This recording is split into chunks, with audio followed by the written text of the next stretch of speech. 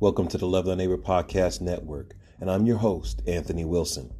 Today on Love Thy Neighbor, we're going to dive into the subject of where do demons come from? In Matthew chapter 4, verses 23 through 25, and Jesus went about all Galilee, teaching in their synagogues, preaching the gospel of the kingdom, and healing all kinds of sickness and all kinds of disease among the people. Then his fame went out through all Syria, and they brought to him all sick who were afflicted with various disease and torments, and those who were demon-possessed, epileptics, paralytics, and he healed them. Great multitudes followed him from Galilee, Decapolis, Jerusalem, Judea, and beyond the Jordan. Matthew chapter 8, verse 16. When evening had come, they brought to him many who were demon-possessed, and he cast out the spirits with a word and healed all those who were sick. Luke chapter 10, verse 17 and 18. Then the 70 returned with joy, saying, Lord, even the demons are subject to us in your name. And he said to them, I saw Satan fall like lightning from heaven. This epic battle between Jesus and evil spirits, demons, even his followers were given power to deal with these entities. But where did they come from? Where do demons come from? And why are there so many at the time of Jesus and so little throughout the rest of the Bible? Today on the Love Thy Neighbor Podcast Network, we're going to dive into this subject. Where do demons come from?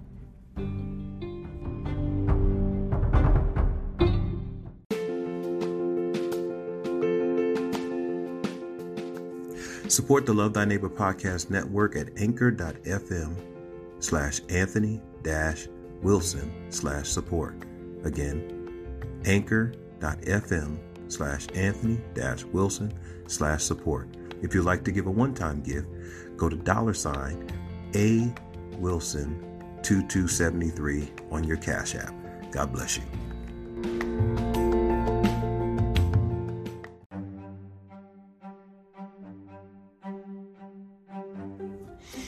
So where do demons come from? How do we answer this question? How do we deal with this very controversial right now? A lot of you probably are thinking, well, how is it controversial? Well, there is a lot of debate on where demons come from. And a lot of it is because of the Second Temple period, books that are pseudepigrapha or apocrypha, books like Enoch, Jubilees, Tobit, Baruch, these different books that have these interesting ideas about demons that the Bible doesn't actually agree with. Now, I believe that the biblical writers were well informed and they knew what was being written about and what was being said. And the things that they believed agreed with the Holy Spirit who guided them and directed them in writing the New Testament. They accepted those things and they incorporated those things, and they were used within the text of the New Testament. But a lot of what we find in these extra biblical, non-canonical, intertestamental, Second Temple period books are not in agreement with the full counsel of what we read in the Bible. And a lot of scholars and a lot of lay people alike, a lot of Bible enthusiasts, Bible nerds, different people are using these extra biblical books to interpret what the Bible is saying. Now, one of the first things that we learned in exegesis is that the Bible interprets itself. A thing cannot mean what it never meant, and it must mean what it meant to the original audience. And we cannot manipulate the text or change the text. And so what the biblical writers wrote about in the New Testament is what we have to work with. And even the historical books, some of these books like Enoch and Jubilees and Tobit and different ones, they do give you a feel for what is going on in history, how words were used in history. They're a great cross-reference for how the word was used in that time period. But when it comes down to reading the Bible, those of us that live our life by the Word of God, who want to see life through the lens of Scripture, we cannot be caught up in books that are opposed to the Bible that we read. In a lot of ways, there are things that can be confirmed in these other books, but they are not teaching the same thing that our Bible is teaching. And I don't want to get into how the canon came about. People want to talk about the Council of Nicaea and all those kinds of things, but the Council of Nicaea is not really how the Bible was brought about. Those people at that council were scholars, and they knew the Word of God. And some people say, well, Constantine made them put these books in there. No, Constantine knew nothing about it. He wasn't even a Christian. Constantine was a politician, and he was trying to bring unity to his rule, his empire. And part of that was they had to go settle what was going on as far as this rift in what books were legitimate and what books weren't. And you need to do your own study on that. They had some major points that allowed the books of the Bible to be legitimized, and it had to be proven and tested that it was written by a prophet or someone directly connected to a prophet, or by an apostle or someone directly connected to the first century apostles. A lot of these books, they date so far away from the original author, and that's why they're called pseudepigrapha, which means they are not by that author. We know that Enoch did not write the book of Enoch, but the different authors that did write Enoch, because there's not just the book of Enoch, but there's first and second Enoch, and there's a lot of writers like that that did not write the book, the Gospel of Thomas, the Acts of Peter, and different books. The author's name that is attributed to it is not the author, and that's why they were not accepted. They weren't taken out, or wasn't any conspiracy. It's just that you couldn't prove who wrote that book, and so how can you base your faith off of something that you can't even prove who wrote that book? Whereas these books that are in the Bible, that are in the canon, were vetted and proven, and textual criticism was made, archaeological criticism was made. They worked hard to figure out what books remained. Linguistic studies, literary studies were done, because if you look at primary sources, that's what we want. We want primary sources. A lot of these books are built off of second and third, and they're built off of arguments that aren't consistent with Scripture, and they come to conclusions that actually disagree with the rest of the Bible, and that's how we got what we got. One of those topics is demons. So, I'm only going to use the Bible. That's how we're going to understand this. We're going to go to the Word of God, the Bible that we trust, the Bible that we believe in, and we're going to look at the evolution of the term demon, how Old Testament, New Testament, where the evolution of this terminology comes. When you look at the Old Testament, the term demon is only used 2 times in the Hebrew Scripture. 2 times, and it's the word shad, and it's 7,700. My apologies, in your Strong's coordinates for my studiers who study with me. And if you're listening to my podcast and you don't use a Strong's, and you don't have your Bible open when I'm saying things, shame on you, because you need to be checking what I'm saying. The Bible says to test all things and cleave to that which is good. The Bible talks about the Bereans, that even though Paul was a great preacher and teacher, they still searched the scriptures to make sure that what Paul was saying was so. And that's what we need to do with everybody, myself included. And so Shed 7700 in your Strong's Concordance. And it actually says probably demon, because it's a borrowed word. It's from a foreign language. It's on loan from the Assyrians, Sedu. And it comes from an Assyrian legend of a protecting spirit, especially the bull of Colossus. So this was a protecting spirit compared to the Aramaic.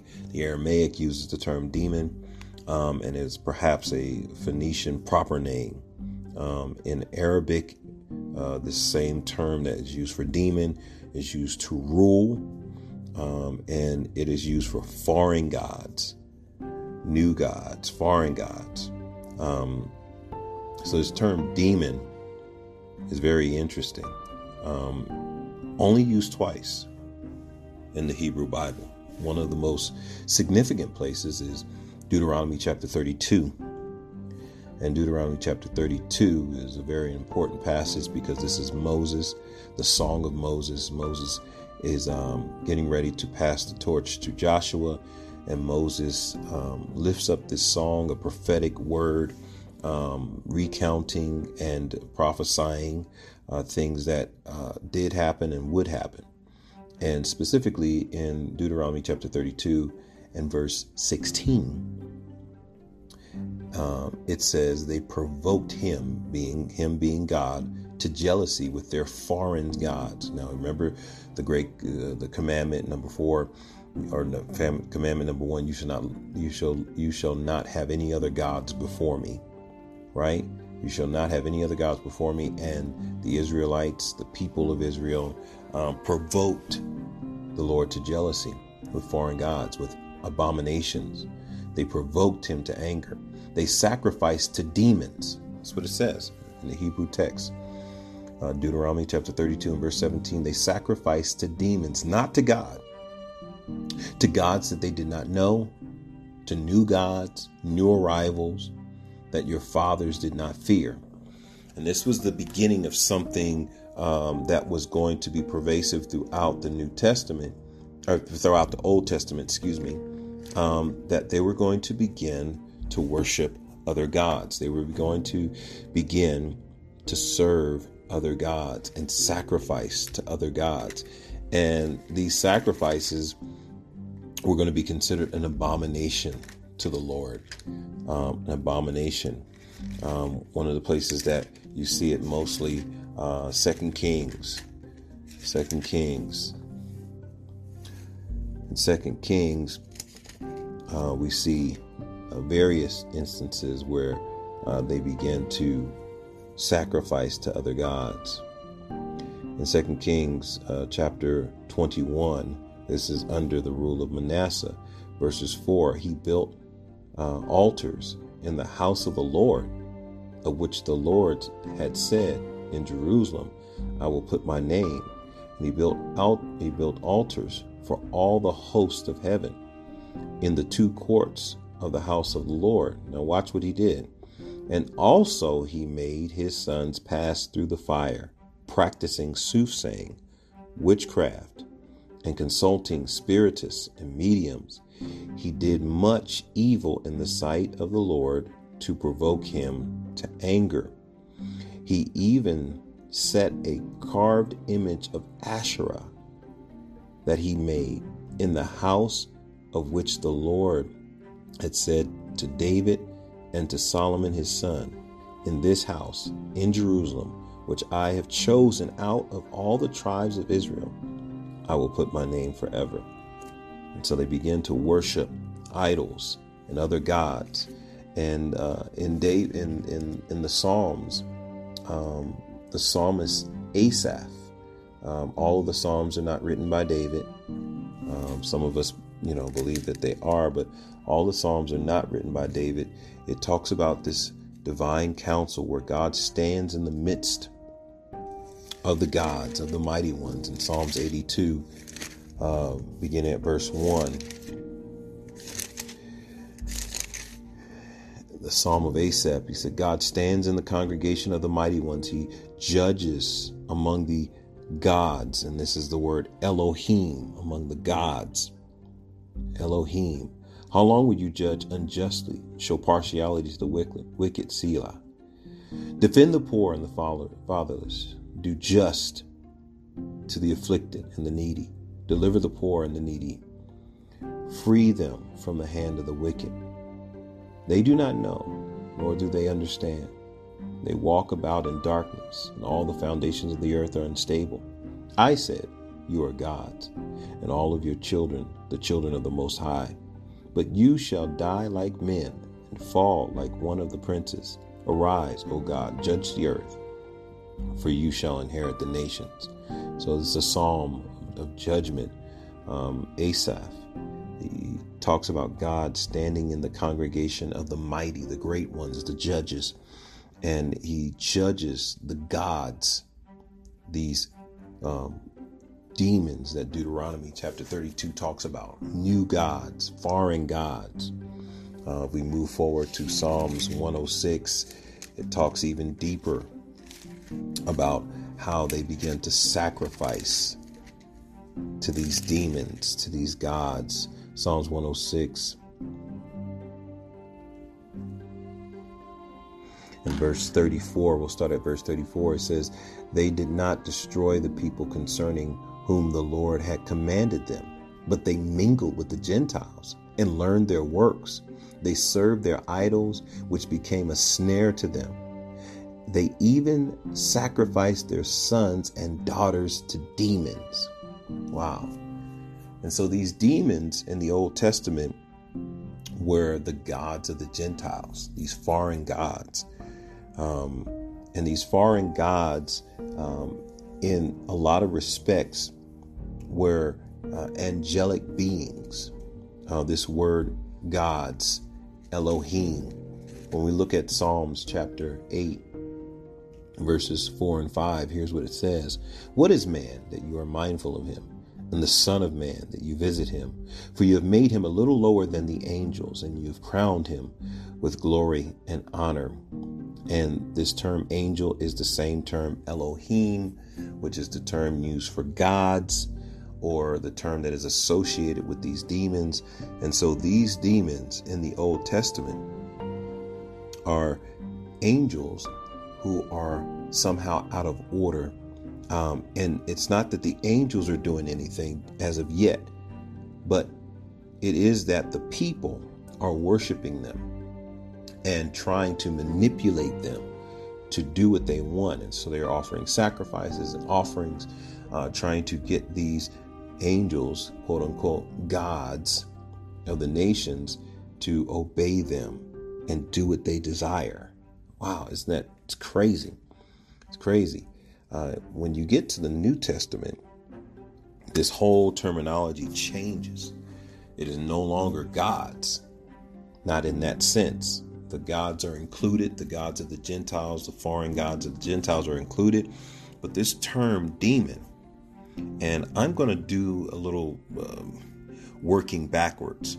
I'm going to start with the term demon, which in your Strongs is 1142. 1142 in your Strongs. This is the word demon. And what I'm going to do is I'm going to work backwards all the way to 1139, which is the picture of being demonized. And so I'm going to walk you through this process because I want you to really understand what the Bible is saying about demons. In the Old Testament, it's foreign gods.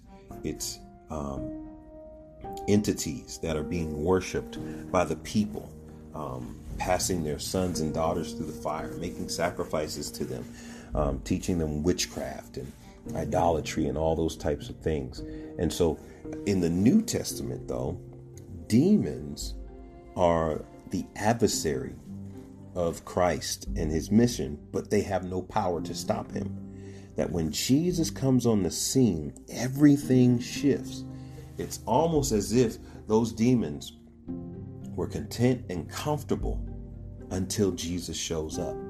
When Jesus shows up, the demons begin to tremble. They begin to fear. They begin to cry out. They begin to be cast out by Jesus. And so Jesus' coming is a shifting in whatever is going on in the world.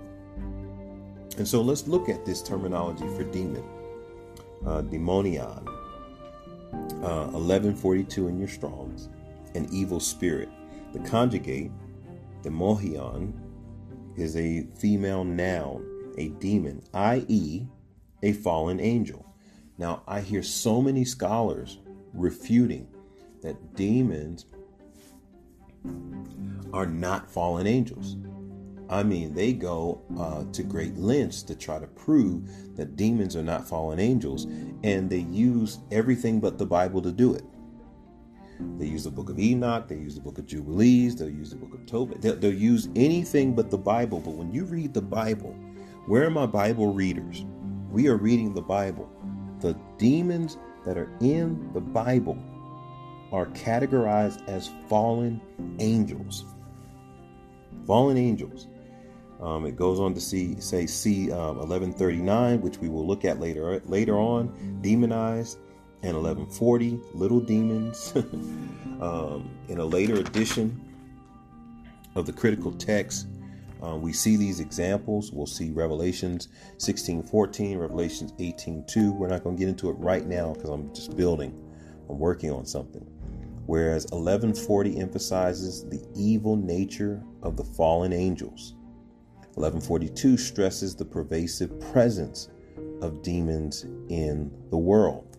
Now, under 1142, number 1 in your lexicon, when it explains, what they are, it says a god, a goddess, an inferior deity.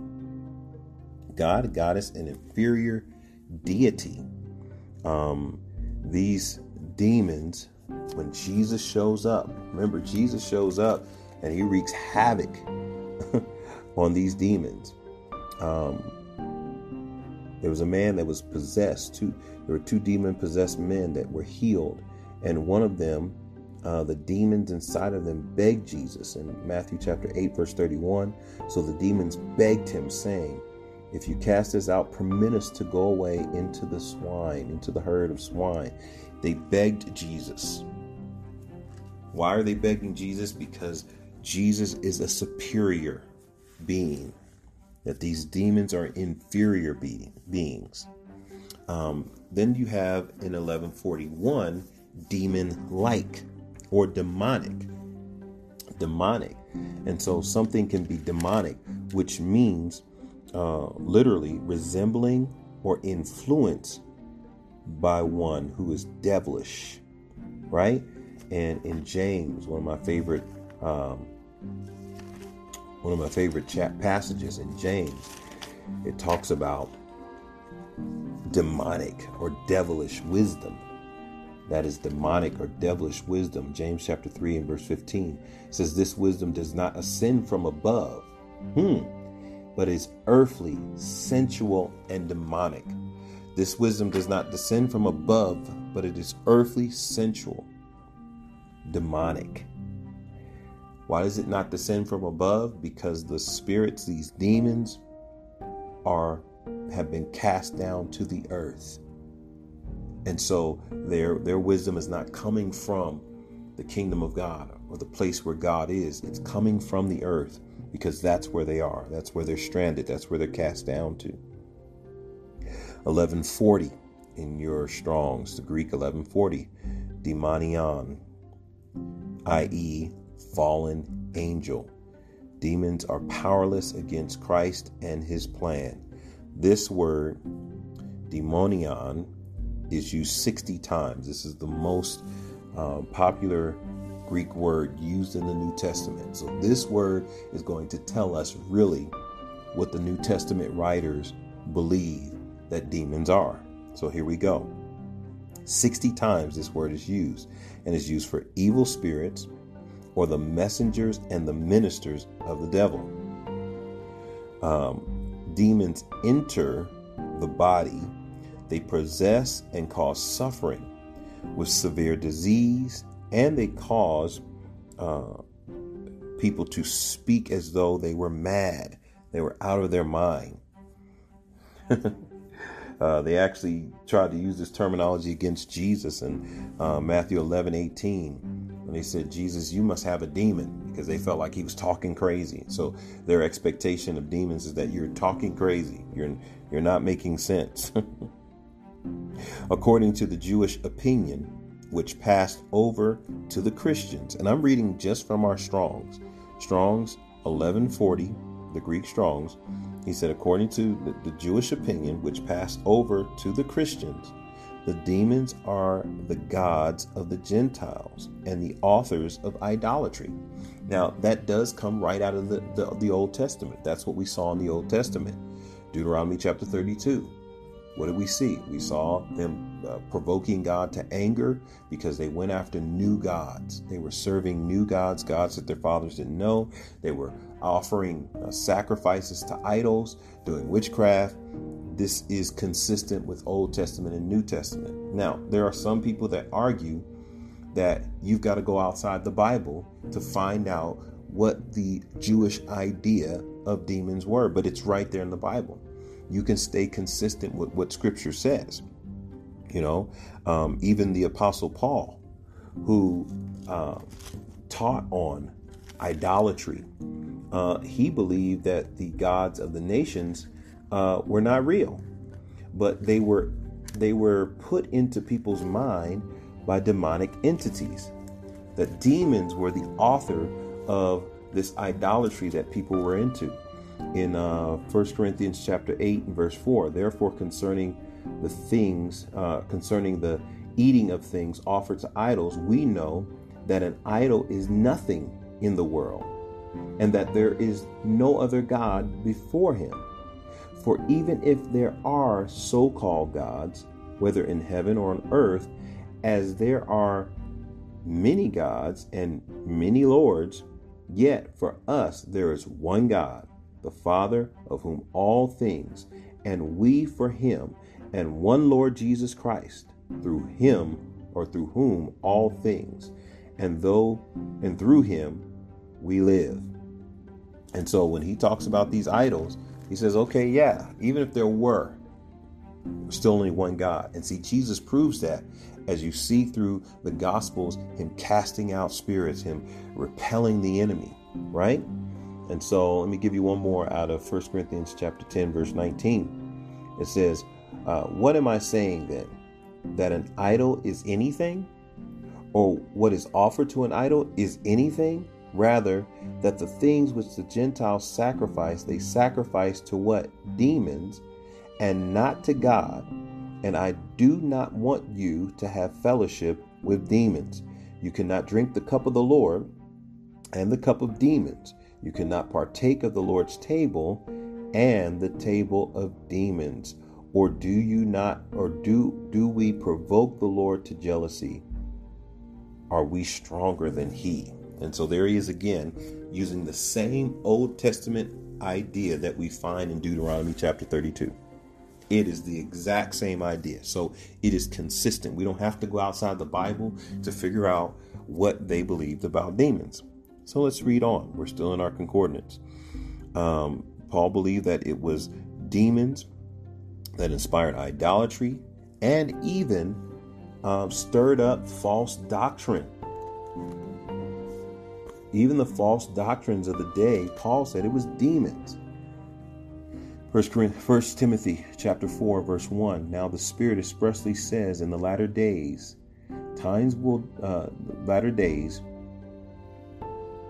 in the latter times, some will depart from the faith, giving heed to deceiving spirits and doctrines of demons.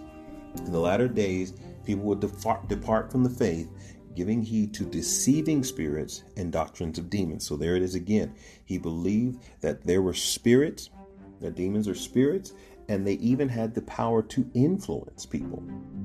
Now, some people are under the mindset of Josephus. Josephus didn't believe that demons were inhabiting people, but he believed that demons were the spirit of evil men. which the New Testament does not agree with. But that is what Josephus talked about in his Antiquities 7, 6, and 3.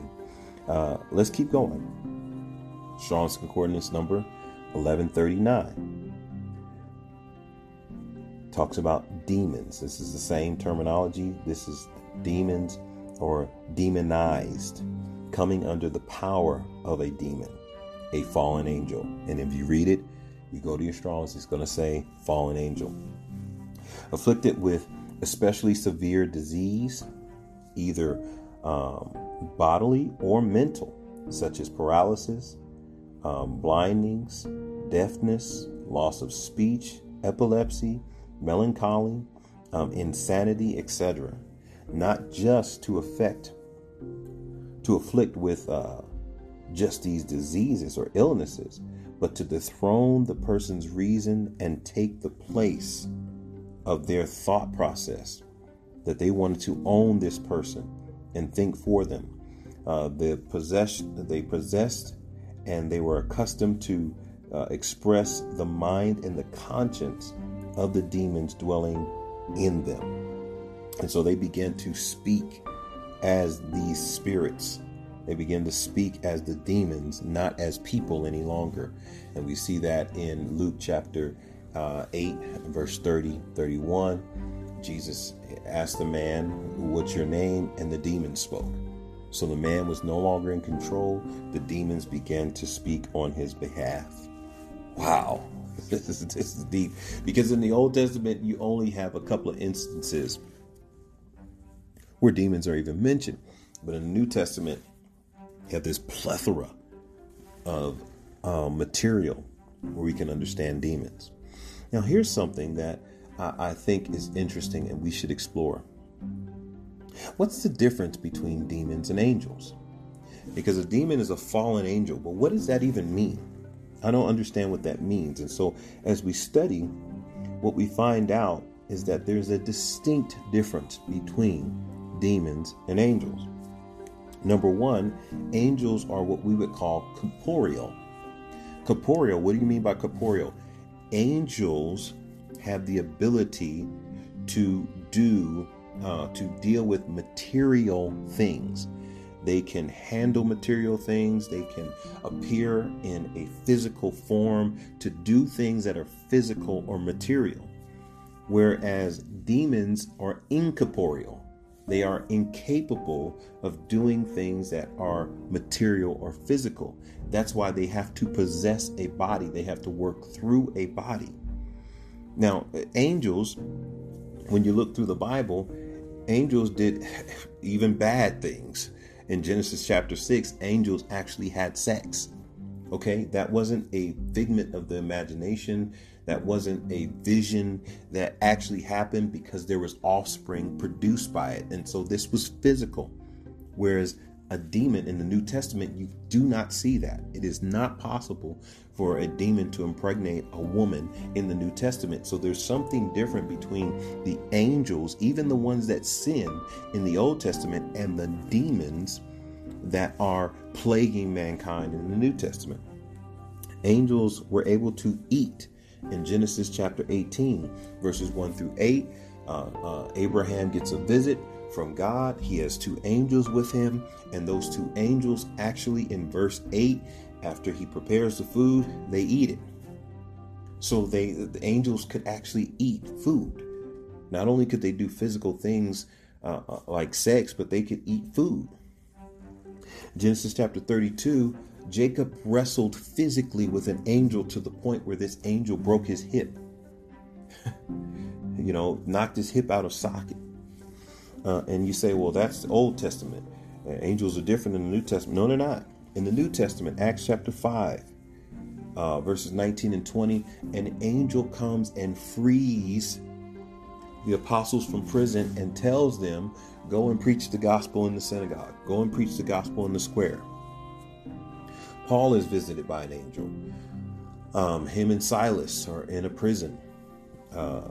Peter is in a prison, not Paul. Peter is in a prison, and the angel unchains him, opens up the door, and lets him out. Joseph, the husband of Mary, is visited by an angel. And these angels are physically there.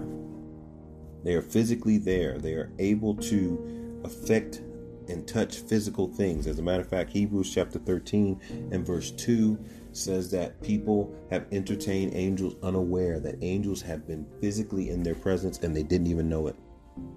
Whereas when we're talking about demons or evil spirits, they're incorporeal. They cannot operate apart from taking over someone's body. And I'm going to take you to a passage that has a lot of demonic activity in it, so to speak. Luke chapter 8. In Luke chapter 8, verse 2, a certain woman who had been healed of evil spirits and infirmities, Mary called Magdalene, out of whom had come 7 demons. This one person. Now, if demons were physical beings, how could 7 of them fit into one person? How could they just all fit? These are spiritual beings that do not have a body. They do not materialize physically. They are spiritual entities. Let's go down to verses 26 through 39. I'm not going to read the whole thing, but I'm going to start at verse 29. It says, "For he had commanded the unclean spirit to come out of the man, for it had often seized him, and he was kept under guard, bound with chains and shackles. And he broke the bonds and was driven by the demons into the wilderness. And Jesus asked him, saying, What is your name? And he said, Legion, because many demons had entered him." When I looked up what a legion is over 6,000 men. Look it up. A legion is over 6,000 men. As a matter of fact, the infantry is 6,826 men, 6,100 men on the ground, and then 726 horsemen. This is the term legion. This person had legions. If these were like angels, you couldn't fit all of them into one person. How could you fit over 6,000 physical bodies into one person? So demons are incorporeal. They need a body. Angels, both Old Testament and New Testament, appear with their own body, and they can touch and feel and grab and do things physically. They're not just spiritual entities. And so we wonder, well, okay, if that's true about demons, then what about the devil? Isn't the devil different? Isn't he, a dragon, an angel? Well, we only know of a couple of different encounters in the New Testament that are written about where someone sees the devil. And one of them is Jesus when he comes out of the wilderness. Matthew chapter 4 and Luke chapter 4. He comes out of the wilderness and he's encountered by the devil. Now, it doesn't say that this is a physical encounter, so it may be that he doesn't have a body. I don't know. When Jesus says, "I beheld Satan fall like lightning from heaven," once he gets to earth, I don't know if he's the same being that he was previously. But here's what Scripture says. Let's take a look at what Scripture says. In John chapter 13, it says that Satan entered Judas. So maybe he's not a physical being. John chapter 13, verse 26 and 27. Jesus answered, "It is he whom I shall give a piece of bread when I have dipped it." Having dipped the bread, he gave it to Judas Iscariot, the son of Simon. Now after the piece of bread, Satan entered him. And Jesus said to him, "What you do, do it quickly." Satan entered him. And I want you to check it out. Read it. John chapter 13, verse 27. And Satan entered him. So Satan entered him, just like demons enter people. Satan entered Judas. In Ephesians chapter 2, we find again Satan most likely is spiritual. Ephesians chapter 2 and verse 2, in which you once walked according to the course of this world, according to the prince and the power of the air, the Spirit, who now works in the sons of disobedience. The Spirit. And so Satan, Spirit, who works in the sons of disobedience. 1 John chapter 5 and verse 19 says the whole world lies under the sway of the wicked one. How is he controlling? How is he manipulating a whole world if he's an entity that has a physical body that's physically stationary? No, he's got to be doing it through the spirit realm. Ephesians chapter 6 and verse 12. For we do not wrestle against flesh and blood. For we do not wrestle against flesh and blood. I always read this as we're not wrestling against people, but we're also not wrestling against any being that is flesh and blood, but against principalities and against powers and against rulers of darkness of this age, against spiritual hosts of wickedness in the heavenly places. That this battle that Paul is talking about is waged against spiritual hosts of wickedness, powers that are working behind the scenes in the spirit realm, not in the physical realm. Whatever is affected in the physical realm is affected by spiritual beings. That the enemy is coming into people and taking them over, persuading them, manipulating them, influencing them, empowering them. Let's look at Revelations chapter 12. We're getting ready to wrap this thing up. Revelations chapter 12 talks about the war that broke out in heaven. Now, when you look at Revelations chapter 12, we first begin at the beginning of chapter 12. In the beginning of chapter 12, it says, now a great sign appeared in the heaven, a woman clothed with the sun, with the moon under her feet, and on her head a garland of 12 stars. Then being with child, she cried out, labor and in pain to give birth.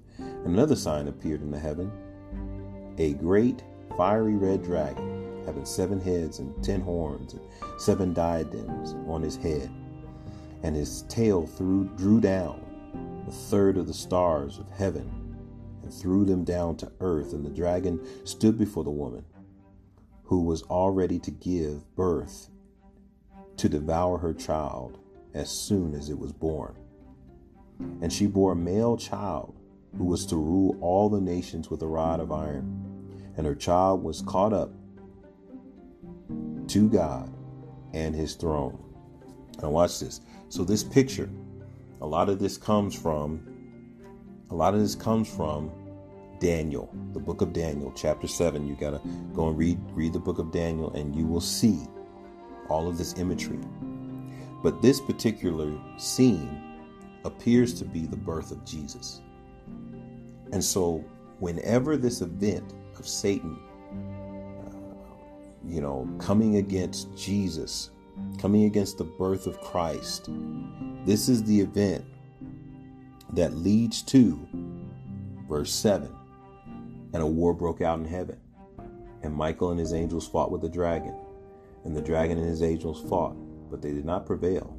Nor was a place found for them in heaven any longer. So the great dragon was cast out, and the serpent of old, called the devil and Satan, who deceived the whole world, was cast to the earth, and his angels were cast out with him. And I heard a loud voice of heaven saying, salvation and strength to the kingdom of our God, and the power of his Christ have come. For the accuser of the brethren, who accused them before God day and night, has been cast down. And so this scene that Jesus talks about in Luke chapter 10 and verse 18, where he beheld like lightning Satan fall to the earth, this was at the time of his coming. And so that's why you see in this New Testament so much demonic activity, so much conflict in the spiritual realm from that point, because the war really began when Jesus hit the earth and continues now through the believers in Christ. We know that there were multiple rebellions. The Genesis 6 group of angels, those angels were put under chains. Their sin was so grievous that he didn't want them on the earth. And so he didn't cast them to the earth. He put them under chains, according to Jude verse 6 and 2 Peter chapter 2 and verse 4, that they're under chains till judgment comes. But Satan and his angels have been relegated to the earth, to an incorporeal existence where they have no power to defeat Christ or the followers of Christ, those that are in Christ, because of what Jesus did. And so now when we look at demons, we look at them in the way that we should, that demons are here to oppose man and to draw them away from God, to oppose the purpose of Christ, but they have no power. They have no way of stopping what is coming. And there are certain things that are going to happen because God said they're going to happen, and they need to happen, but they are not out of his control. He has a plan and a purpose for allowing certain things to happen, and he will handle them in due time. And so I gave you a lot of information. I pray that you watch this video, listen to this podcast over and over again, pick it apart, find the parts that you want to ask questions about, or if you want me to clarify, please, I have no problem answering questions and comments. I pray that this blessed you. Remember, love the Lord your God with all your heart, soul, mind, and strength, and love your neighbor as yourself. God bless you.